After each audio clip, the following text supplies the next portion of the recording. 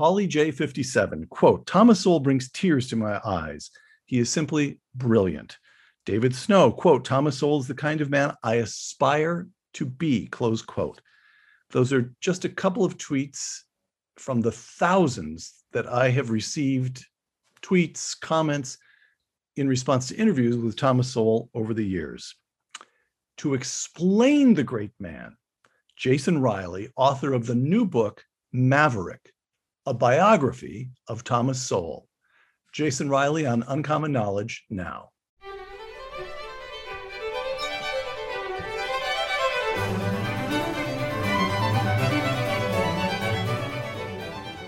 Welcome to Uncommon Knowledge. I'm Peter Robinson. Jason Riley grew up in Buffalo, New York, earning a bachelor's degree from the State University of New York at Buffalo, and then getting his start in journalism at the Buffalo News. This upstate New York boy salutes that upstate New York boy, Jason. In 1994, Mr. Riley joined the staff of the Wall Street Journal as a copy reader. Today, Mr. Riley is a columnist for the Wall Street Journal and a member of the journal's editorial board. Not many people have made that kind of climb at the Wall Street Journal. A fellow at the Manhattan Institute, Mr. Riley is the author of a number of books.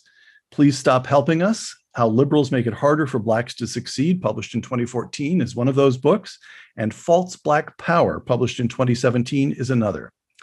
Earlier this year, Mr. Riley narrated a new documentary, Thomas Sowell, Common Sense in a Senseless World. Jason Riley's newest book, published just this month, Maverick, a biography of Thomas Sowell. Jason, welcome. Thank you for having me, Peter. First question. Thomas Sowell, economist, educator, author, fellow at the Hoover Institution at Stanford, now in his 90s and still writing. Let's begin with a handful of the thousands of tweets and YouTube comments that have been posted in response to interviews with Tom Sowell on this program, Uncommon Knowledge. Chris Quinton, even through the chaos of medical school, your interviews with him, his books on Audible, and his many writings have allowed me to stay sane. SJ777, Thomas Sowell played a massive role in turning my life around. I'm Swedish, so the indoctrination of self-pity was deeply rooted. Today, I am working toward a future I feel excited about. Thank you, Dr. Sowell. David Snow, Thomas Sowell is the kind of man I aspire to be. Chad Call, I would like to know what experiences he had as a child. I hope to raise my children to be as near this man's quality of intellect as possible. Close quote. Jason, he's not just an economist or an educator or an author.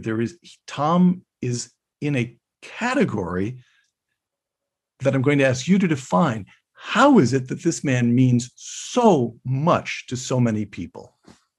I guess the word I would use to describe him is iconic in some sense. And he's a humble man. He's not someone who set out to become an icon. And I think in one sense, it's a little disappointing that why he has become iconic, because I think he's become iconic for being an honest intellectual, Peter, and that shouldn't make you iconic. Simply being a straight shooter, simply doing your homework, following the facts where they lead, even when they lead to unpopular conclusions or politically incorrect conclusions, shouldn't make you iconic.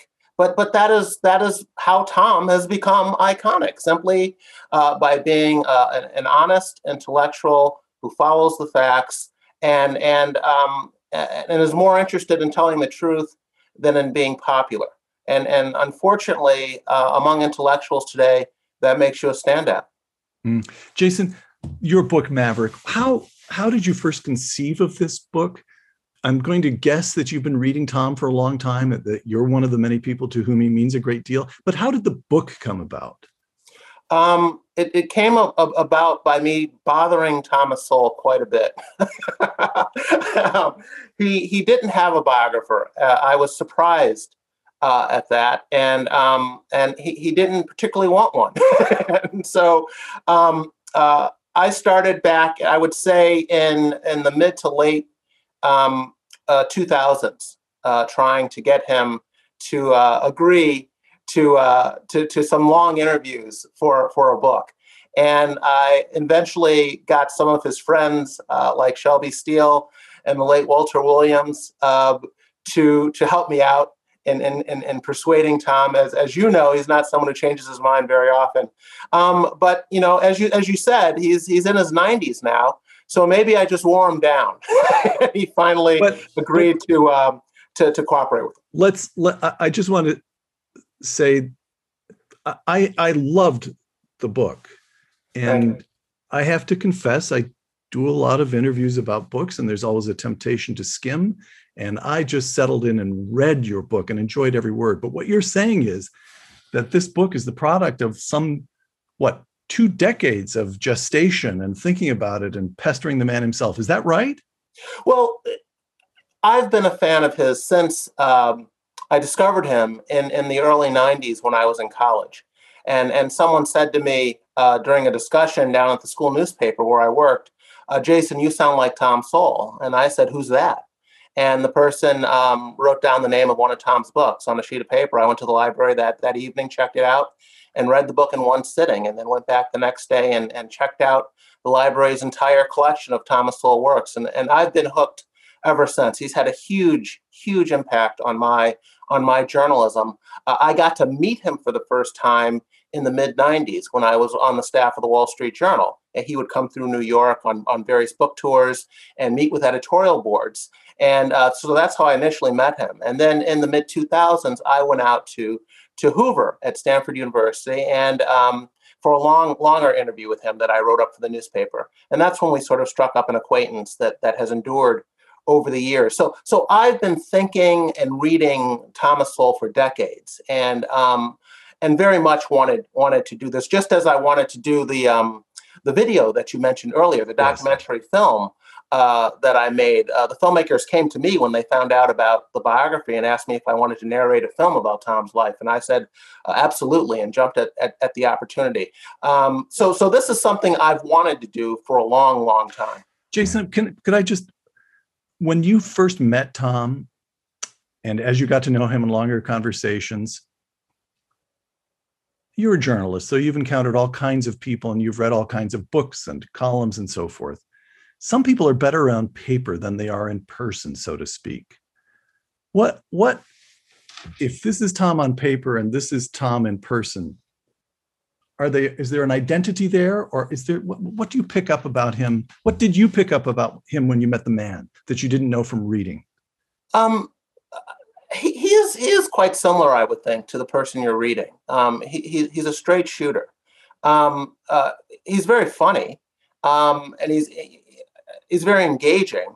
And I think that comes across not only on paper but in the interviews. And you've probably done more interviews with him than anyone, Peter. And I should add, you're one of the reasons I think that people have the reaction to Tom that you were just referencing in those posts. And one of the great things, I watched a lot of interviews with Tom in preparation for the book, and I especially enjoyed the uncommon knowledge ones. And mostly it was because you allowed him to speak, and you Jason, think you take that for granted. But there are so many interviews with Tom where it's almost as if he can't get in a word. And as you know, if you just ask Tom a short question and sit back and listen, you will be fascinated because he is brilliant. And that's what you allowed him to do. And I think in doing that, the humanity comes across, the intelligence comes across. And I think that's what people were reacting to in those remarks. Thank you very much. But the reason I let him talk is because he scares me. That is you don't want to be stupid in front of Tom because he'll let you know. That does come across. Yes, that does come across. If you've read him and if you are familiar with his writings, he is very intellectually intimidating. But it's not something he carries it well, I will say. And he's not someone who's looking out to put you down or to put you in your place or point it out. But he's a brilliant man, but also someone who was very, very generous with his time. Mm-hmm. Jason, where he came from, a little bit about Tom Sowell, the man, and in particular, his youth, his formation, how Tom Sowell became Tom Sowell. Could we begin? Just take a moment to look at this brief clip. Yeah, I used to sleep out on a fire escape at Harlem. At midnight, if I was awake at midnight, I would go walking out to the nearest newsstand to get the morning paper to find out what the baseball scores were. I'm sure people don't do that today. Harlem felt safe. Yes. And what about the schools? The schools were a lot better. People expected me to meet the same standards that kids on Park Avenue met. Now that was undoubtedly unjust, but as between that injustice and spending the rest of your life paying back for a poor education to begin with, I'll go with that injustice. So there he is talking about Harlem. Get us from North Carolina, where he's born, to Harlem. How did he join that migration of African Americans from the South to northern cities? Well, he was born in rural North Carolina, outside of Charlotte, during the Great Depression. So we're talking about a very a poor family at a time when the country is going through an economic crisis, and of course this is a Jim Crow South. So you can see what he had stacked against him. On top of that, he was orphaned at a young age. His father died before he was born, and his mother died in childbirth to a younger sibling. So Tom never knew his parents. He was taken in by a great aunt, one of his grandmother's sisters, and her two adult children, one of whom was married. And so Tom moved in with that family, and they moved north to New York City, to Harlem. Well, first they moved to Charlotte for a brief period, and then they moved to Harlem, where Tom was raised. And it's interesting that Tom talks quite a bit in his own personal writings about being raised by essentially four adults as if he were an only child. And what an impact that had on his childhood and his formative years. He has said that probably made more of a difference in his life than anything else that ever happened to him. And what he's talking about is this being in connection with his research on the birth order of children, and how, say, the firstborn has an advantage, and an only child has even more of an advantage than a firstborn. And so the fact that he was essentially an only child being raised by four adults, he thinks, had a huge, huge impact on his life. So you write, I'm going to quote Maverick, Sowell was admitted to one of New York's most competitive high schools, but dropped out at age 16. He left home a year later. For a full decade, Sowell received his education from the School of Hard Knocks, as he put it. He didn't get around to earning a college degree until he was already in his late 20s and had served in the Marines, close quote. So it becomes very clear that he's a good student. He gets admitted to, which high school was it, Jason? Do you recall? It was Stuyvesant. Stuyvesant. It's still one of the top high schools in It's the high school to get City, into in New York. And he drops out at 16. Tell us about that decade when he's knocking around. Well, he was working as a messenger for Western Union. That was one of his jobs. He worked in the machine shop.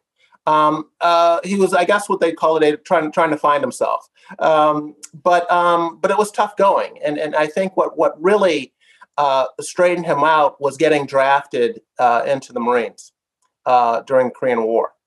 He did 2 years in the Marines, and I think it helped him get his life together. And he's spoken about those years. He learned a lot about photography, which would be, and he would become a lifetime photo hobbyist and an excellent photographer. And I think he just learned some personal discipline in the Marines as well that stayed with him after he left. And then, of course, the result there was that he was able to afford to go to college on the GI Bill. And so when he got out of the Marines, he enrolled in night school at Howard University, the historically Black college in Washington, D.C. And then after a year there, he transferred to Harvard. So he's in Washington, D.C. What years is he there? These are the mid-50s. Mid-50s. So It is important. I mean, before we get to the Tom Sowell we know and who shows up in these film clips and who takes up the bulk of your book, the early part of the book, talking about the early part of Tom's life, is fascinating. Yeah. And what comes across is he had a hard life.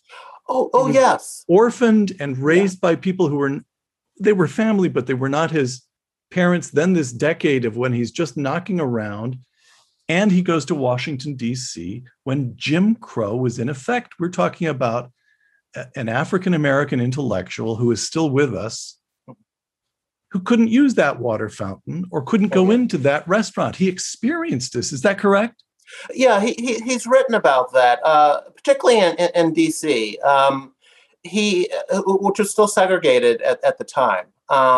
And he used to like to take pictures, and he would walk around parts of the city taking photographs. And there were places where he could go into the restaurant to eat, but he had to stand while others could sit. And he said, "I'd rather go hungry than suffer that indignity." And he wouldn't even go into the restaurant in the first place. Even in the Marines, he talks about places that he would be traveling in the country, in the United States, where he wasn't allowed to eat in certain restaurants and so forth. So yeah, this is what blacks of his era had to endure, and they did, and it's all the more remarkable where Tom ended up. That he came out of such these kinds of experiences. And I always remind people of this, Peter, because people look at me as a black conservative and they go, "Oh, Jason, you're like Thomas Sowell and Clarence Thomas, and what you've had to put up with." And I say, you guys have no idea what someone who is 90 years old and black and came out of the Jim Crow South had to put up with. I should not even be mentioned in the same sentence with someone who had to put up with what a Thomas Sowell or a Clarence Thomas had to put up with growing up in the conditions that they did. But yes, these are guys that went through hell, frankly. So let's say he goes through hell as a black American. And then this amazing string, Howard University for a year, Harvard University, where he gets his BA degree, Columbia, and then the University of Chicago, where he ends up getting a doctorate. What happens here? Suddenly it's not as if his mind turns on, because we know that he was recognized as a very bright kid, even when he was in the school system in New York. But what happens that produces this intellectual blaze? Yeah, he was a bright kid, and he was a curious kid, and education made him all the more curious. He ended up studying economics simply because he was good at math, and it was a natural fit. So that steered him toward economics, and then he saw economics as a way of explaining the world around him. And the other transformation that's going on here that we haven't talked about is that Tom was a man of the left in his youth. Yes. And not just slightly left of center, Peter. He was a Marxist. Yes. And he was a Marxist who read and studied Marx quite closely from a young age. Even when he was not in school, he is someone who picked up on Marx and became a committed Marxist. And so all through his college years, even when he's studying under Milton Friedman at the University of Chicago in the early 1960s, Thomas Sowell is still a Marxist. And that's worth remembering. No, that's worth. Here's another very brief clip, Jason, if you don't mind. I mean, I was still a Marxist after taking Milton Friedman's course. But one summer in the government was enough to let me say, no, this government is really not the answer. I mean, that is... Milton Friedman didn't cure you, but the federal government did. The federal government did. So never say the federal government doesn't do anything. So how did a year in the federal government cure him of Marxism? Well, the attraction to Marx for Tom and frankly for many blacks of that era was that Marx seemed to explain the world that they lived in. Tom, when he was, this is after he had dropped out of high school and was working as a messenger in New York City. He talks about his job being in downtown Manhattan and how he would take a bus home which is in Harlem, in northern Manhattan. And he would talk about the changing landscape on the bus, how he'd go through these nice neighborhoods, and then he'd get to the tenements where he got off, and everything was so different. And he wanted to know what explained this world, what just happened. Why is this so poor? Why did what I went through just, on that bus, why was that so luxurious? And Marx explained that to him. The power structures, the capitalists and the proletariat and the exploitation, and it made so much sense to Tom. And I think that was the attraction to Marxism. As he studied economics further, though, on his own, and then again, as he went and saw some of these ideas put in practice in government, he realized that the government had its own agenda, and that many of the policies that the government promoted did not necessarily help the people it was intended to help, even if it helped the government perpetuate whatever program it wanted to perpetuate. In this case, it was minimum wage laws and what effects those were having on employment rates. And Tom realized that they were having a negative effect on employment rates, yet his colleagues in the government office where he worked didn't seem to care much about that. Okay. So as you convey it in Maverick, by the time Tom Sowell starts writing, we'll come in a moment to his career in teaching. But by the time he starts writing, this is a man who has traveled from the poverty of the deep South to the urban North, to Manhattan. And it is a man who's been in the Marine Corps. He served as a Western Union telegram delivery boy. He tried out as a pitcher for the Dodgers, as I recall, at one point. And then you also get this intellectual journey from hard left to the liberal, I don't know, he's not conservative.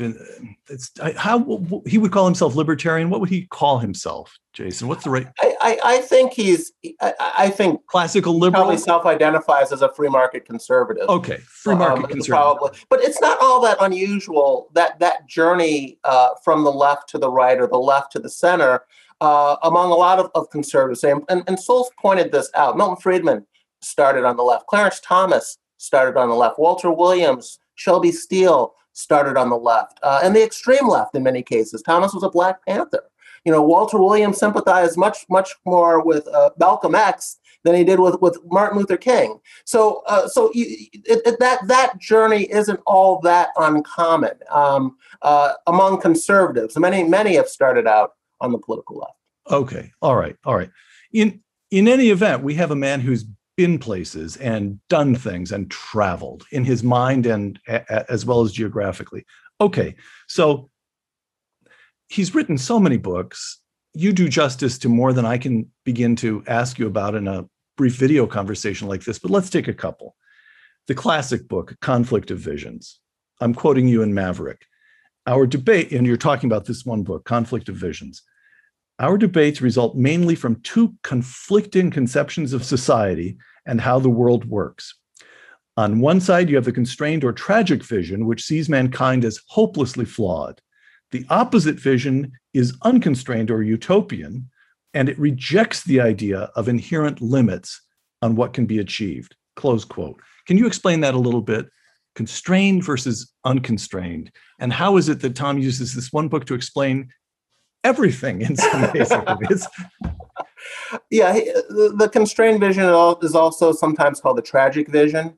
And the unconstrained vision is also sometimes called the utopian vision by Tom. And they're ways of looking at the world. And Tom falls on the constrained side. But in that book, what he is trying to explain is that these debates go back a long way.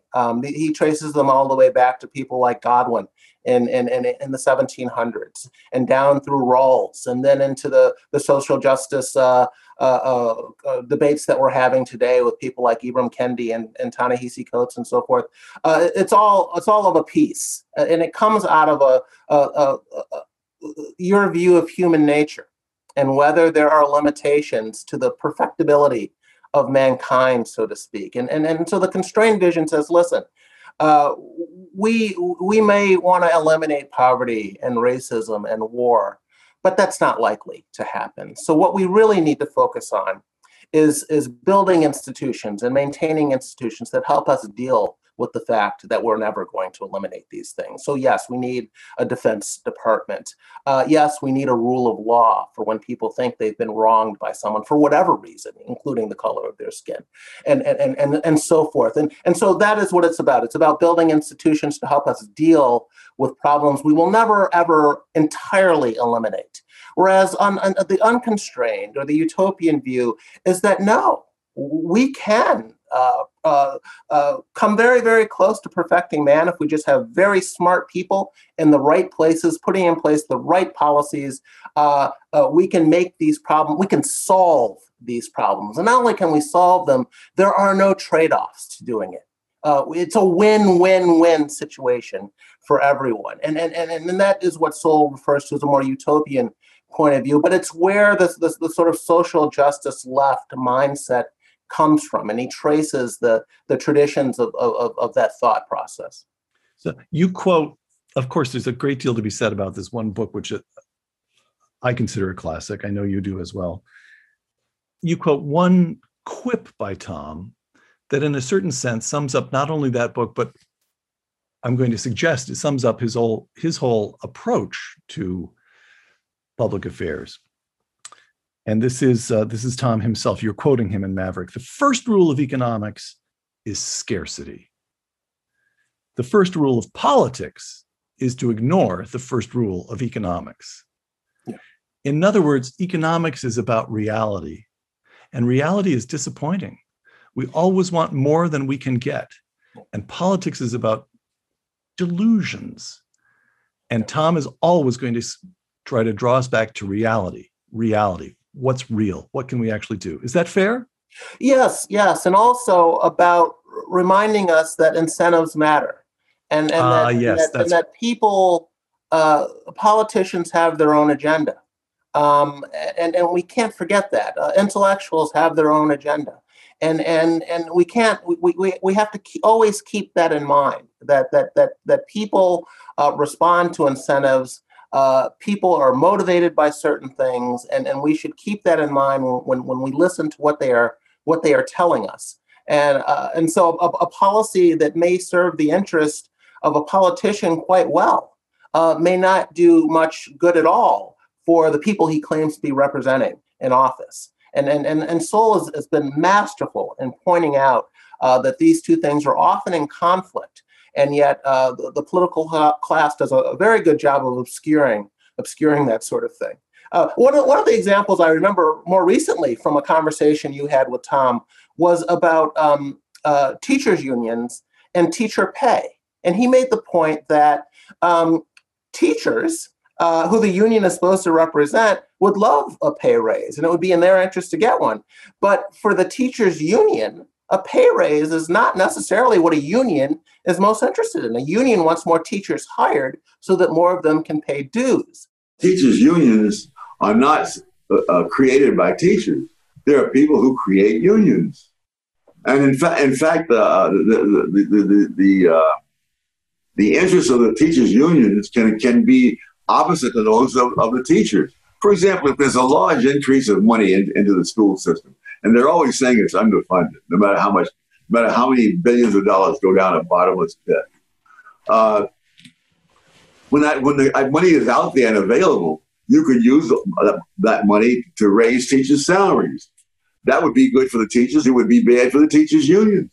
The teachers' unions get more dues if instead of raising the teachers' salaries, you create more jobs, more teachers' aides, more counselors, more nurses, more this, more that, more bureaucrats in the system, because all those people will be paying union dues.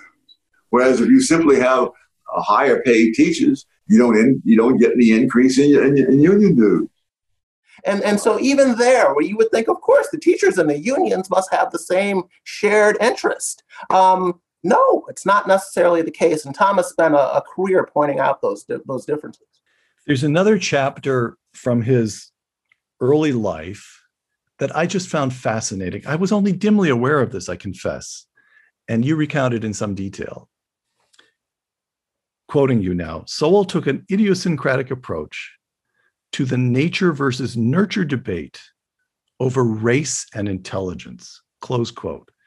And this all goes back to Jensen at Cal Berkeley. Could you explain? I mean, this subject is untouchable today, but it was untouchable then. And Tom touched it. He waded right.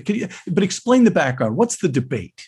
Well, the debate is over the extent to which genetics plays a role in intelligence, and it's an old debate, and one of the things that Tom has pointed out is that the argument that intelligence, that genetics, I should say, plays a large role in intelligence is undermined by a number of factors. And one is that the difference in intelligence scores or IQ scores between the races is smaller than the amount that a single group can rise in terms of their score within a generation or two, and which of course undermines the fact that genetics is driving this, because genetics doesn't work that quickly in a generation or two. And so Jensen was someone who had promoted this. He was a psychologist at Berkeley, I believe, and wrote this piece in the late 60s, saying that programs like Head Start are unlikely to do much for minority children because this is really genetic stuff, and we can't do much about that. And it of course caused quite a stir back then. And Tom pushed back at a lot of Jensen's research with his own research. He collected a number of intelligence scores on tests, soldiers in World War I, different ethnic groups. At one point, I think he had collected more than 70,000 intelligence test scores, and he sorted through them, and he saw these patterns, and that's why he took a position that was quite contrary to Jensen's. Right. Let me quote you in Maverick. Sowell's research wound up unveiling a number of reasons to doubt Jensen's findings. Jensen's findings essentially are that African Americans are genetically inferior. I mean, it was a straightforward racist finding, right? That's a fair enough statement, isn't that right? Or well, I think it's fair to characterize it. I mean, I think Jensen allowed that things could improve over time, but as they were at that time, yes, he said that genetically, blacks were the reason that blacks were scoring lower on these tests was genetically based primarily. Yeah. Okay, so to continue to quote you in Maverick, there were white groups in the United States and elsewhere with IQ scores similar to those of blacks. There were black schools where student IQs exceeded the national average. Black women, it turned out, were significantly overrepresented among people with high IQs. And black orphans raised by white families had an average IQ of 106 when the average score of whites was 100, close quote. So Arthur Jensen, this professional psychologist, puts out a finding.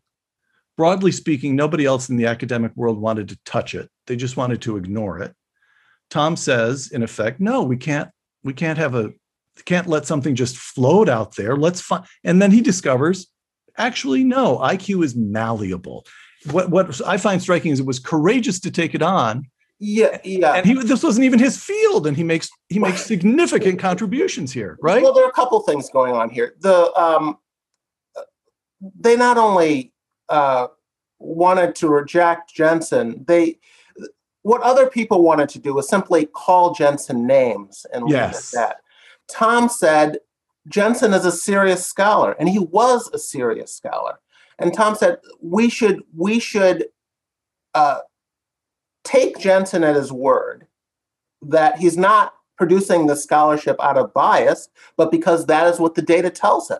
We should take him at his word, and if we think he's wrong, we should find data that shows he's wrong. So that is what Tom was willing to do. And you have to contrast that with how others, particularly on the black left at the time, Tom thinks they were afraid of what they might find if they tried to take on Jensen. And Tom said, I wasn't afraid. He said, frankly, he said, if you want to help Black people, if you want to help any group, you have to know where they are to help them move forward. You can't pretend they're not where they are, or just wallow in ignorance over where they are, because wherever they want to go, wherever you want them to go, they need to get there from where they are. So we need to know where they are.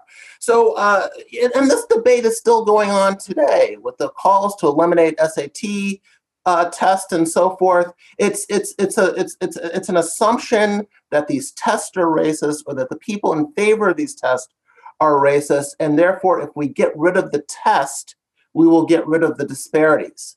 And no, Tom says, you will not get rid of the disparities by getting rid of the test. You will simply obscure where these kids are, and that will not help them get ahead. But really, what Tom was getting at was a larger point about intellectualism and experts and how things have changed over the generations. And in other words, Jensen was coming out of a view or a tradition of thinking among intellectuals that dates really to the progressives 100 years ago, who saw disparities, racial disparities, and everything from education to income and so forth, and said it must be genetically based. This is where we get the eugenics movement. It's genetics. Racial disparity is caused by genetic differences. Now here we are 100 years later, and the intellectuals, the progressives, are telling us, no, it's not genetics. It's discrimination. Racial disparities are the source of them is discrimination, racism, bias, prejudice. Full stop. We cannot talk about anything else. And Tom says the problem with both of these approaches is that it's taking a factor and making it the factor without having the evidence to do so. And that was ultimately his critique of Jensen, just as it is his critique of the progressives today. Got it. So what's happening now? He's writing these books, of course, and doing this work, but he's also teaching. After he gets his doctorate from Chicago, he teaches at a number of institutions, I guess most notably Cornell and UCLA. And then in 1980, he says, no, I'm done teaching. And he comes to the Hoover Institution, where he remains to this day. Just what's going on there? He wanted to be a teacher. He did. Quote letters from him to his friends saying how much he wants to be a teacher, how much he aspires to this kind of life. He even, there's a letter, as I recall, you'll correct me if I get this wrong, but there's one letter you quote in which he so loves teaching that he praises it over research, really. He'd rather be in a classroom with kids than off in the library doing his own research, which was so striking to me because you very seldom hear that from professional academics. Yeah, he did. His first love was teaching. And not only that, he wanted to teach at a Black college. He was very interested in teaching at a Black college. Even when he was in graduate school at Columbia, he and a Black friend talked about when they get out of school, how they're going to go to Black school and help these schools out. I mean, he thought that is where the need was. At the time, particularly in the South, most Blacks who went to college went to all Black colleges. And so he wanted to go where the kids are, where the Black kids that he wanted to educate were. And there's an incident where, he goes to Howard University and does wind up teaching there. And he's becomes very dispirited with the atmosphere at the school. There's rampant cheating going on. The administrators are doing a poor job. He doesn't like the way the place is run. There's a lot of interference in his teaching. They think he's being too hard on the kids. He thinks they're being too easy on the kids and so forth. So just run in after run in. And he doesn't even want to complete the semester, and he calls Milton Friedman, his mentor at Chicago, and says, would it be unprofessional for me to leave before the semester's over? and they convince him that he should stick it out for the semester, but he eventually leaves, and then he goes on to these other schools, and while the problems are somewhat different at different schools. he does have a lot of run-ins with administrators and other faculty there, where they want to interfere with him with a style of teaching, or they feel he's grading too hard, or so forth. But what's really going on here is this is the 60s, and academia is really changing. You know, the civil rights movement is going on, the women's rights movement, the gay rights movement, the anti-war movement is going on. Higher education is changing very quickly. A lot of these movements have huge platforms in the academy now. And Tom was of a different era. He was trying to teach the way he had been taught. And that was coming into conflict with the direction that academia was heading. And so I think ultimately this comes to a head at Cornell in the late 60s, when he's there for the big student riots that were there on campus, and the takeover of school buildings by armed students. And I think by the time he was done at Cornell in the late 60s, he was really had one foot out the door of teaching. I think he said, "This is not for me." He carried on for another decade at various institutions, but he did step up during the 70s his public intellectualism. He started doing more public speaking. He started writing more, and for more general audiences as well, newspapers and magazines and places like that. And so I think throughout the 70s, he was gradually moving out of teaching. He eventually gets his tenure at UCLA and is on there for a while, and then he leaves in 1980 and goes to Hoover. To come to the Hoover Institution, and you say that for the Hoover Institution, where there's no teaching, right, some people at the Hoover Institution get joint appointments with Stanford and teach in various departments at Stanford. Tom did not. Yeah. He devoted himself to writing books. Right. And you describe the Hoover Institution, the word you use is that for him it was heaven. Oh yeah, no office hours. You just described the story. He had tenure at UCLA. Right. In a typical academic career, tenure at a major institution such as UCLA, that's heaven. So what's going on here, Jason? Why is it that being just left alone at the Hoover Institution is heaven for him from the time he's close to 50, I guess, at this stage? In 1980, when he joined Hoover, he was 50. Yeah. 50, okay. Tom didn't want to deal with the campus politics, and I don't just mean that in terms of various movements, just the faculty lounge politics. Right. That isn't what he wanted to do. He wanted to teach, and he had preferred to teach at a small university. But Tom, through the 60s and 70s, Tom had established himself as really a first-rate scholar.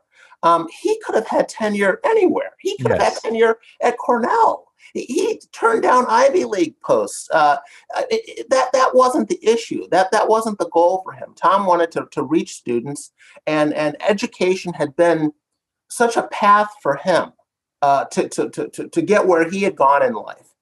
He just really wanted to share what he had learned with others in the classroom, in that setting. He wanted to do it more than he wanted to do research and all the rest. But he was not willing to compromise his principles to do that when it came to things like grading or interference from administrators in his teaching style. And so, if you don't play nice with others in that sort of way, it's hard to make it in the academy. And what Hoover offered Tom was the ability to write and to research, and no teaching duties, no classroom hours, and so forth.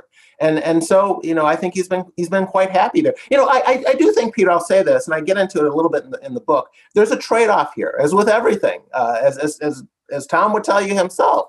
There are academics out there, your Milton Friedmans or your Richard Epsteins come to mind, who stuck it out in teaching. Yes. And as a result, they've had thousands of graduate students that have studied under them and gone out there and said similar things and done similar things with their lives. Had Tom stuck it out in teaching, maybe we'd have a small army of Tom Sowells out there in the world today, and that would be a good thing. So there are trade-offs, and there are some people who think they wish he had stuck it out in academia. But if he sticks it out in academia, I think he becomes probably a lot less productive in terms of the books that he's written and the columns that he's written that are Yes. for so many people. I remember doing an interview with Tom. I think he was 87 years old, 86 or 87. And I read to him a list of a dozen titles, a dozen. And I said, Tom, do you know what these have in common? And he said, well, they're books by me, but no, what do they have in common? And I said, those are all books you've published since turning 80. Yeah. The productivity is staggering. All right. We don't have time to go through all the books, but you spend a lot of time on the trilogy of books that he wrote on culture. Let's discuss this. This is in some ways his major achievement during the Hoover Institution years. He publishes these 3 books during the 90s. Race and Culture is 1994, Migrations and Culture is 97, and Conquests and Culture is 99. Maverick, I'm quoting your book, Jason. Most analyses of social and economic intergroup differences focus on the immediate surroundings in which people live. Sowell concluded that it isn't the immediate environment per se, but cultural values and human capital, skills, work habits, saving propensities, attitudes toward education and entrepreneurship, develop sometimes over long periods of time, that are the more dominant factors in explaining disparities, close quote. All right, explain that. Immediate surrounding, the immediate environment versus the larger questions of time and culture, that is to say, as built up over time. What help expand on that, if you would. Well, one of the ways Tom has talked about this is this sort of petri dish you had on the Lower East Side of Manhattan in the first half of the 20th century, where you had immigrants coming from everywhere from Russia, Jewish students, you had Italians and Irish, and you put all these kids in the same class in front of the same teacher, and you were getting wildly different outcomes. And people were saying, shouldn't we have equal outcomes if, all these kids are sitting in the same class, they're the same age, they're sitting in front of the same teacher for the same hours every day. And Tom said, well, they're in the same environment if the environment you're talking about is their immediate surroundings. He says, but when in Italy, where those children of Italian immigrants came, he says, when they put in compulsory school laws in Italy, schoolhouses burned because the parents did not want their kids in school. They wanted them to start working as soon as possible. That was more important to them. And then he says, but if you look at Tsarist Russia, where most of the greater population was illiterate, even there, most Jews had books in their homes, which gives you a sense of their value of education. So you take that Jewish kid from that tradition and that culture, and you take that Italian kid from this other tradition and culture, and you put them in the same classroom. No, you should not expect the same outcomes, or that they're going to be getting the same results as a result of being in proximity to one another. And so, what Tom is talking about is again the primacy of culture and human capital, and he takes it further. Tom says that. And he's documented this in cases not only here within the United States, but globally, as he so often does with his international comparisons. He said he's talked about how those groups, those minority racial and ethnic groups who do have that human capital can withstand all kinds of bad treatment from the surrounding majority population. That human capital is far more important to them than having people who look like them in political office with political power. It's more important than any special program you can set up for these people, government program that you can set up for these people. If you have this human capital, it can overcome all kinds of adversity that a group may face, and that is why he places so much emphasis on it, and it's of a piece with his wanting to be an educator, and again the value of an education and a group rising from poverty to prosperity. And so, for example, you look at a group like the Japanese Americans who came here and out in California, where you are, they couldn't own land for a period of time when they first arrived. They were interned during World War II unjustly. Yet Japanese Americans outperform white Americans academically and economically, and have for decades, despite the fact that they have been treated this way. And then you have groups like Black Americans outperforming Mexican Americans or Puerto Rican Americans, even though no one would argue that Mexicans or Puerto Ricans have faced more discrimination than Black people have in America. Right. So again, Sowell says that this whole idea that you can point to discrimination as the reason we have inequality is undermined by the case of groups that have cultural capital, human capital, being discriminated against and rising notwithstanding that discrimination. So this leads into the first problem in the trilogy is understanding these intergroup differences and recognizing the importance of the wider culture. Again, I'm quoting you in Maverick. The second order problem that the trilogy addresses, the second order problem was the attempt by public policymakers to help lagging groups. Another brief clip, if you would, Jason. These are people who are so low they don't even count in the caste system. No, that's right. That's right. Treated abominably. And so it's understandable people want to do something to make things better for them. What actually happened, however, is that extremely few untouchables actually are able to make use of any of these preferences and quotas. The preferences and quotas are for hiring or education, or what form Both. do they take? They're actually for hiring, for education, for seats in Parliament. But of course, for all those things, you have to have various complementary resources. So it doesn't do you any good if you're somebody out in a little village where you're struggling to make ends meet, that there's a place reserved for you in the medical school, and you'll be lucky if you can make it to high school. Mm. He was talking there about India and affirmative action programs for the untouchable caste and how they just didn't work. But I have questions about that. But here's the first question. Talk for a moment about the scholarship, the sheer erudition that implies, that he studied affirmative action in India, for goodness sake. Oh, yeah. Yeah, he wrote a book, Affirmative Action Around the World. It's an empirical study of this. And the same with, welfare programs. He studied them here in America. He studied them in Britain. He studied them, and that's why he has become so convinced that what hasn't worked here hasn't worked anywhere. So I'm not shocked that we spent trillions of dollars on redistribution policies in the U.S. since the 1960s, and yet we still have these gaps.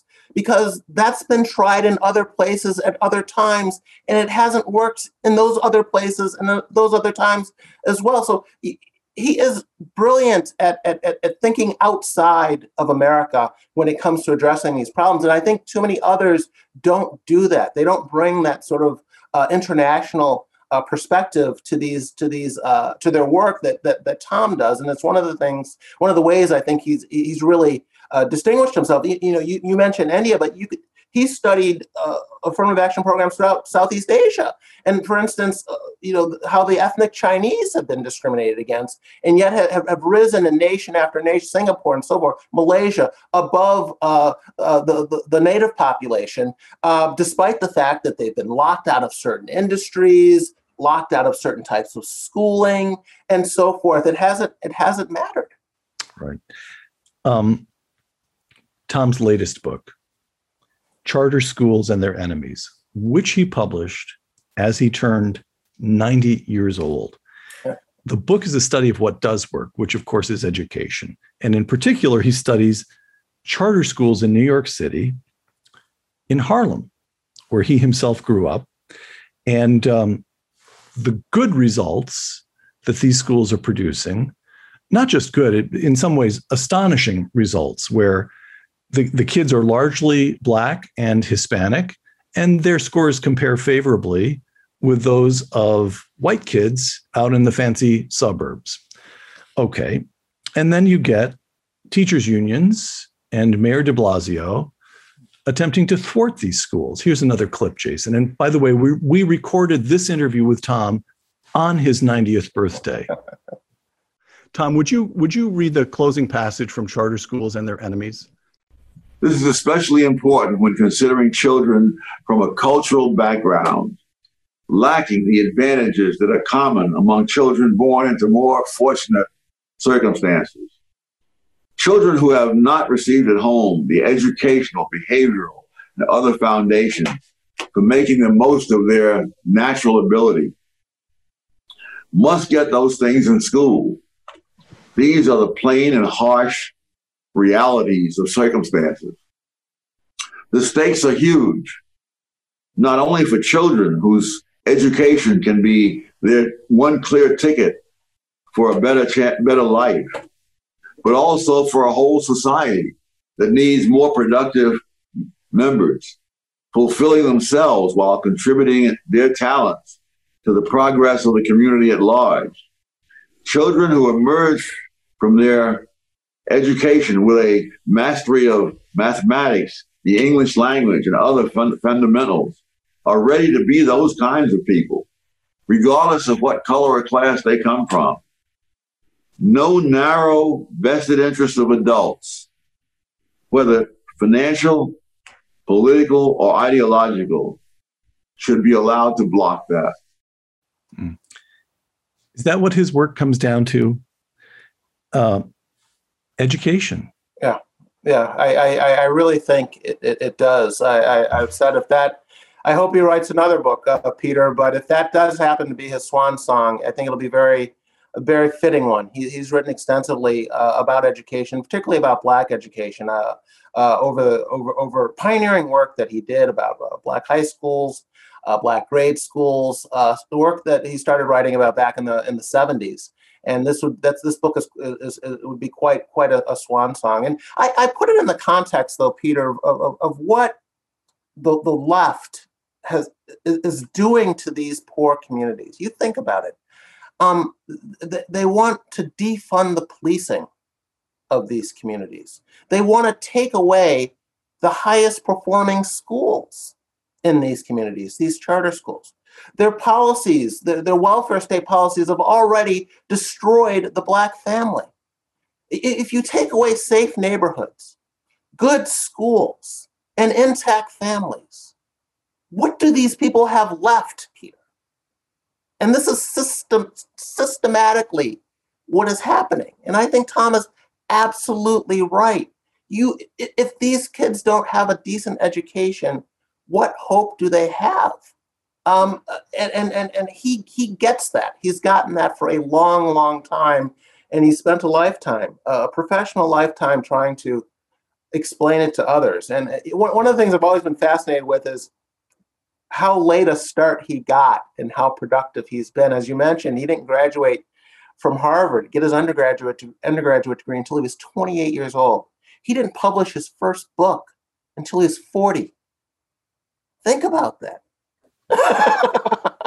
By the way, Tom once said to me, I can't remember whether we captured this on camera or whether it was a quip off camera, but we were talking about his education at Harvard. And he said, well, the principal benefit of a Harvard degree is that you never again in all your life have to be intimidated by anybody who has a Harvard degree. Jason, I'm going to quote you again in Maverick. His books on racial issues, we haven't talked about these, and honestly, in a certain sense, I'm leery about talking about them, because one of the things you do in your book is situate him as this magnificent, capacious mind who ranges across economics and history and culture and even gets into disputes on genetics. And you refuse to permit him to be viewed as a Black conservative. You refuse to permit this remarkable mind and this huge body of work to be reduced to just that. On the other hand, there is that in the work. So to discuss it, at least civil rights rhetoric or reality, Black rednecks and white liberals, discrimination and disparities, there are a number of books, important books on race in America. Maverick, quote, your book. Sowell's books on racial issues were written out of a personal sense of duty. And here you quote Tom himself, because there were things I thought needed saying, and I knew that other people were reluctant to say them, close quote. Yeah. And what were the things that needed saying? Education? What needed saying, I think, was that the civil rights leadership, as Tom would put it, was barking up the wrong tree. That their pivot away from equal opportunity toward equal results was the wrong way to go. And the opportunity cost involved here, Tom would say, have been tragic. Because equal results are part of that utopian vision of the world that are simply unrealistic. The left has this view as if the natural state of things are equal outcomes or proportionate outcomes or something approaching proportionate outcomes in income or representation in certain professions or employment and so forth. Whereas people who have actually studied societies around the world can find no evidence that this is the natural state of things. And yet you have this whole civil rights vision premised on the notion that where we don't see proportionate outcomes, something is wrong, something is amiss, and it is discrimination. And that will be our focus. And Tom says that was just the wrong focus. And so, since the 1960s, the left has spent a lot of time trying to elect Black officials, put Blacks into office, thinking if we have the political power, all the rest will take care of itself. And Tom says no, that is something, again, his international perspectives, that has generally not worked for other groups, and the ones who have tried it have risen to prosperity the slowest. So it can work, but it's a very inefficient way to go, and it's not the way the Black leadership should be going. So it's those types of things that would also need to be said to Tom is how harmful many of these policies aim to help Blacks have been. Policies like affirmative action, and you have the situation in California with admissions into the university system. So you know this history, but back in 1996, University of California race-based admissions were banned. Right. And after that ban went into place, Black graduation rates actually went up, and not by a little bit. Hispanic graduation rates actually went up. So a policy that had been put in place to help grow, to swell the ranks of the Black middle class, had in practice resulted in fewer Black doctors and lawyers and engineers and so forth than we would have had in the absence of the policy. So Sowell's point is that these policies have not just been wrong, they've in some cases been detrimental to the interest of Blacks. And that is what needed to be said. And that is what too few others were willing to say out loud. Jason, Tom writes a lot about this, and you do too. And it is what, I don't know if there's a term for it, but to me, it's like a lost century of American history, where from the end of the Civil War, from the end of slavery, to a century later, that is to say, right up until the moment the civil rights legislation goes through, African Americans make progress of all kinds. Now, of course, they're starting at a very low, disadvantaged rate, but families remain cohesive and intact. The Black education, the huge attainments in education, large attainments in income, and then the civil rights legislation is enacted. And here you quote, actually, let me quote you. This is not quoting Tom. This is your characterization of an argument. Maverick, even as Blacks were increasing their political clout in the 70s and 1980s, this is as a result of, or at least subsequent to, the civil rights legislation of the mid-60s. Even as Blacks were increasing their political clout, Black welfare dependency was rising, as was Black crime, Black teen unemployment, and births to Black women. None of this surprised Sowell. Right. Close quote. Yeah. And that is because he knew the history. Right. He knew the history. So much, as he said, so much of what is described by the left today as a legacy of slavery or a legacy of Jim Crow is in reality a legacy of the Great Society. If you look at the trend lines, that's so obvious. And whether you're looking at income trend lines, single parenting, crime, educational attainment, you saw accelerated. You saw growth and movement, I should say, in the right direction at a much, much faster pace in the first half of the 20th century than you did beginning after the Great Society programs of the 1960s were enacted. And you mentioned the political clout that Blacks are gaining starting in the 1970s and so forth. Tom's point is that political clout couldn't help us return to those trends that we saw in the first half of the 20th century. And that's the point. It's not to say that Blacks shouldn't engage politically or that we didn't need to pass a Voting Rights Act or a Civil Rights Act. Tom supported all that. His claim was that this isn't going to do it. This isn't going to be the silver bullet. This is not going to be the key to Black advancement. It's not going to do what proponents think it's going to do. Right. And that has been Tom's point, and tragically has been proven right about all of this. And he was saying it back at the time, in the 1960s when this legislation was first being considered. Tom, on the present moment, reparations. Here again, one last time, let's look at a brief clip. Longish quotation, but it sets something up. But from Ta-Nehisi Coates in an article in The Atlantic entitled "The Case for Reparations." White supremacy is not merely the work of hot-headed demagogues, but a force so fundamental to America that it is difficult to imagine the country without it. And so we must imagine a new country. Reparations is the price we must pay to see ourselves squarely. The wealth gap merely puts a number on something we feel but cannot say, that American prosperity was ill-gotten and selective in its distribution. What I'm talking about is more than recompense for past injustices. What I'm talking about is a national reckoning that would lead to spiritual renewal, close quote. And Tom Sowell makes what of that? It tells me that I've made the right decision not to read The Atlantic for decades. Slavery is a very big subject. I have in my home an entire bookcase of books about slavery in various parts of the world and various times of history.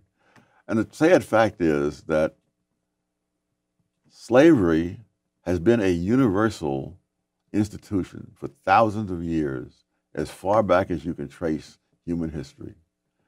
And what we're looking at is if slavery is something that happened to one race of people in one country, when in fact the spread of it was around the world. In 1776, which is when Adam Smith published The Wealth of Nations, as well as when the United States got started, he said that Western Europe is the only place in the world where there is no slavery. And even the Western Europeans had vast numbers of slaves in the Western Hemisphere, yes, but not in Western Europe itself.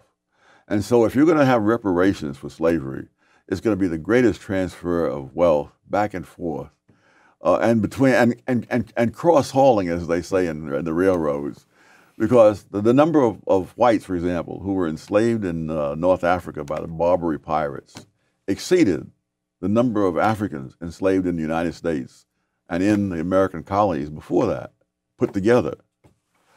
But nobody is going to North Africa to ask for reparations because nobody is going to be fool enough to give it to them. Here we have intellectuals who can imagine a different history from the rest of the world, even though it's so similar to the rest of the world. Maverick, your book. Thomas Sowell has not gained iconic status by going against the grain of most Blacks. He's done so by taking on the thinking of most Black intellectuals. Explain that, Jason. Tom is often asked in interviews, what it feels like to go against the grain of other blacks in his thinking about things. And he always stops and corrects the interviewer and says, I'm not going against the grain of other blacks. I'm going against the grain of other black intellectuals. And there's a difference. He says these black intellectuals don't represent black people any more than white intellectuals represent white people. You know, these intellectuals are acting in their own self-interest, and you shouldn't conflate the two. And you know, I guess in today's parlance, we would say that Soul's been canceled, and this is something that the black left in particular, did to him a long time ago. They wanted to make him someone you do not take seriously, someone whose opinion does not matter, and because the left controls largely the intellectual circles, be it in academia, be it in the foundation world, be it in the committees that give out awards and prizes to scholars, they have effectively canceled Thomas Sowell, and I don't think he's deserved his due for his scholarship. And it's why more people know who Ta-Nehisi Coates is, or Ibram Kendi is, or Henry Louis Gates, or Cornel West, than know who Thomas Sowell is, even though Tom's scholarship is not only far broader, but far deeper and more rigorous in its analysis and its methodology than those guys. He's written circles around them. And the reason, I think, is that the left has effectively canceled Tom, and it's too bad. It's one of the reasons I wanted to both write the book and narrate the documentary. I think more people should know about Tom and his work. Jason, two final questions here. Here's the first.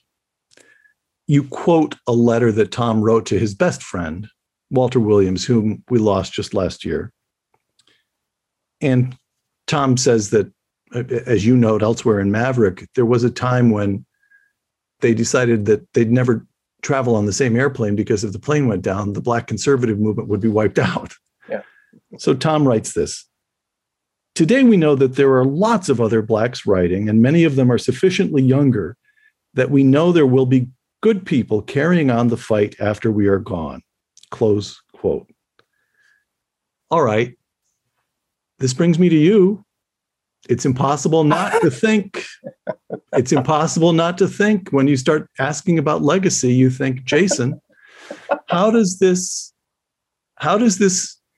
seriously, because he means so much to you. Yeah. You agree with him on the fundamentals. There's so many ways in which when you write a column in the Wall Street Journal, I feel this, at least when I'm reading it, correct me if I'm mischaracterizing it, but you're carrying on. Of course, your work is always original and fresh to you, but you're working in a tradition, and Tom stands in that tradition. All right. On the other hand, he's canceled. We have the Black Lives Matters movement and riots and a kind of woke revolution that's taken place in the last year. How do you feel? Are you trying to engage in a dignified defense of a lost cause? Or do you see an opening here for progress in your generation?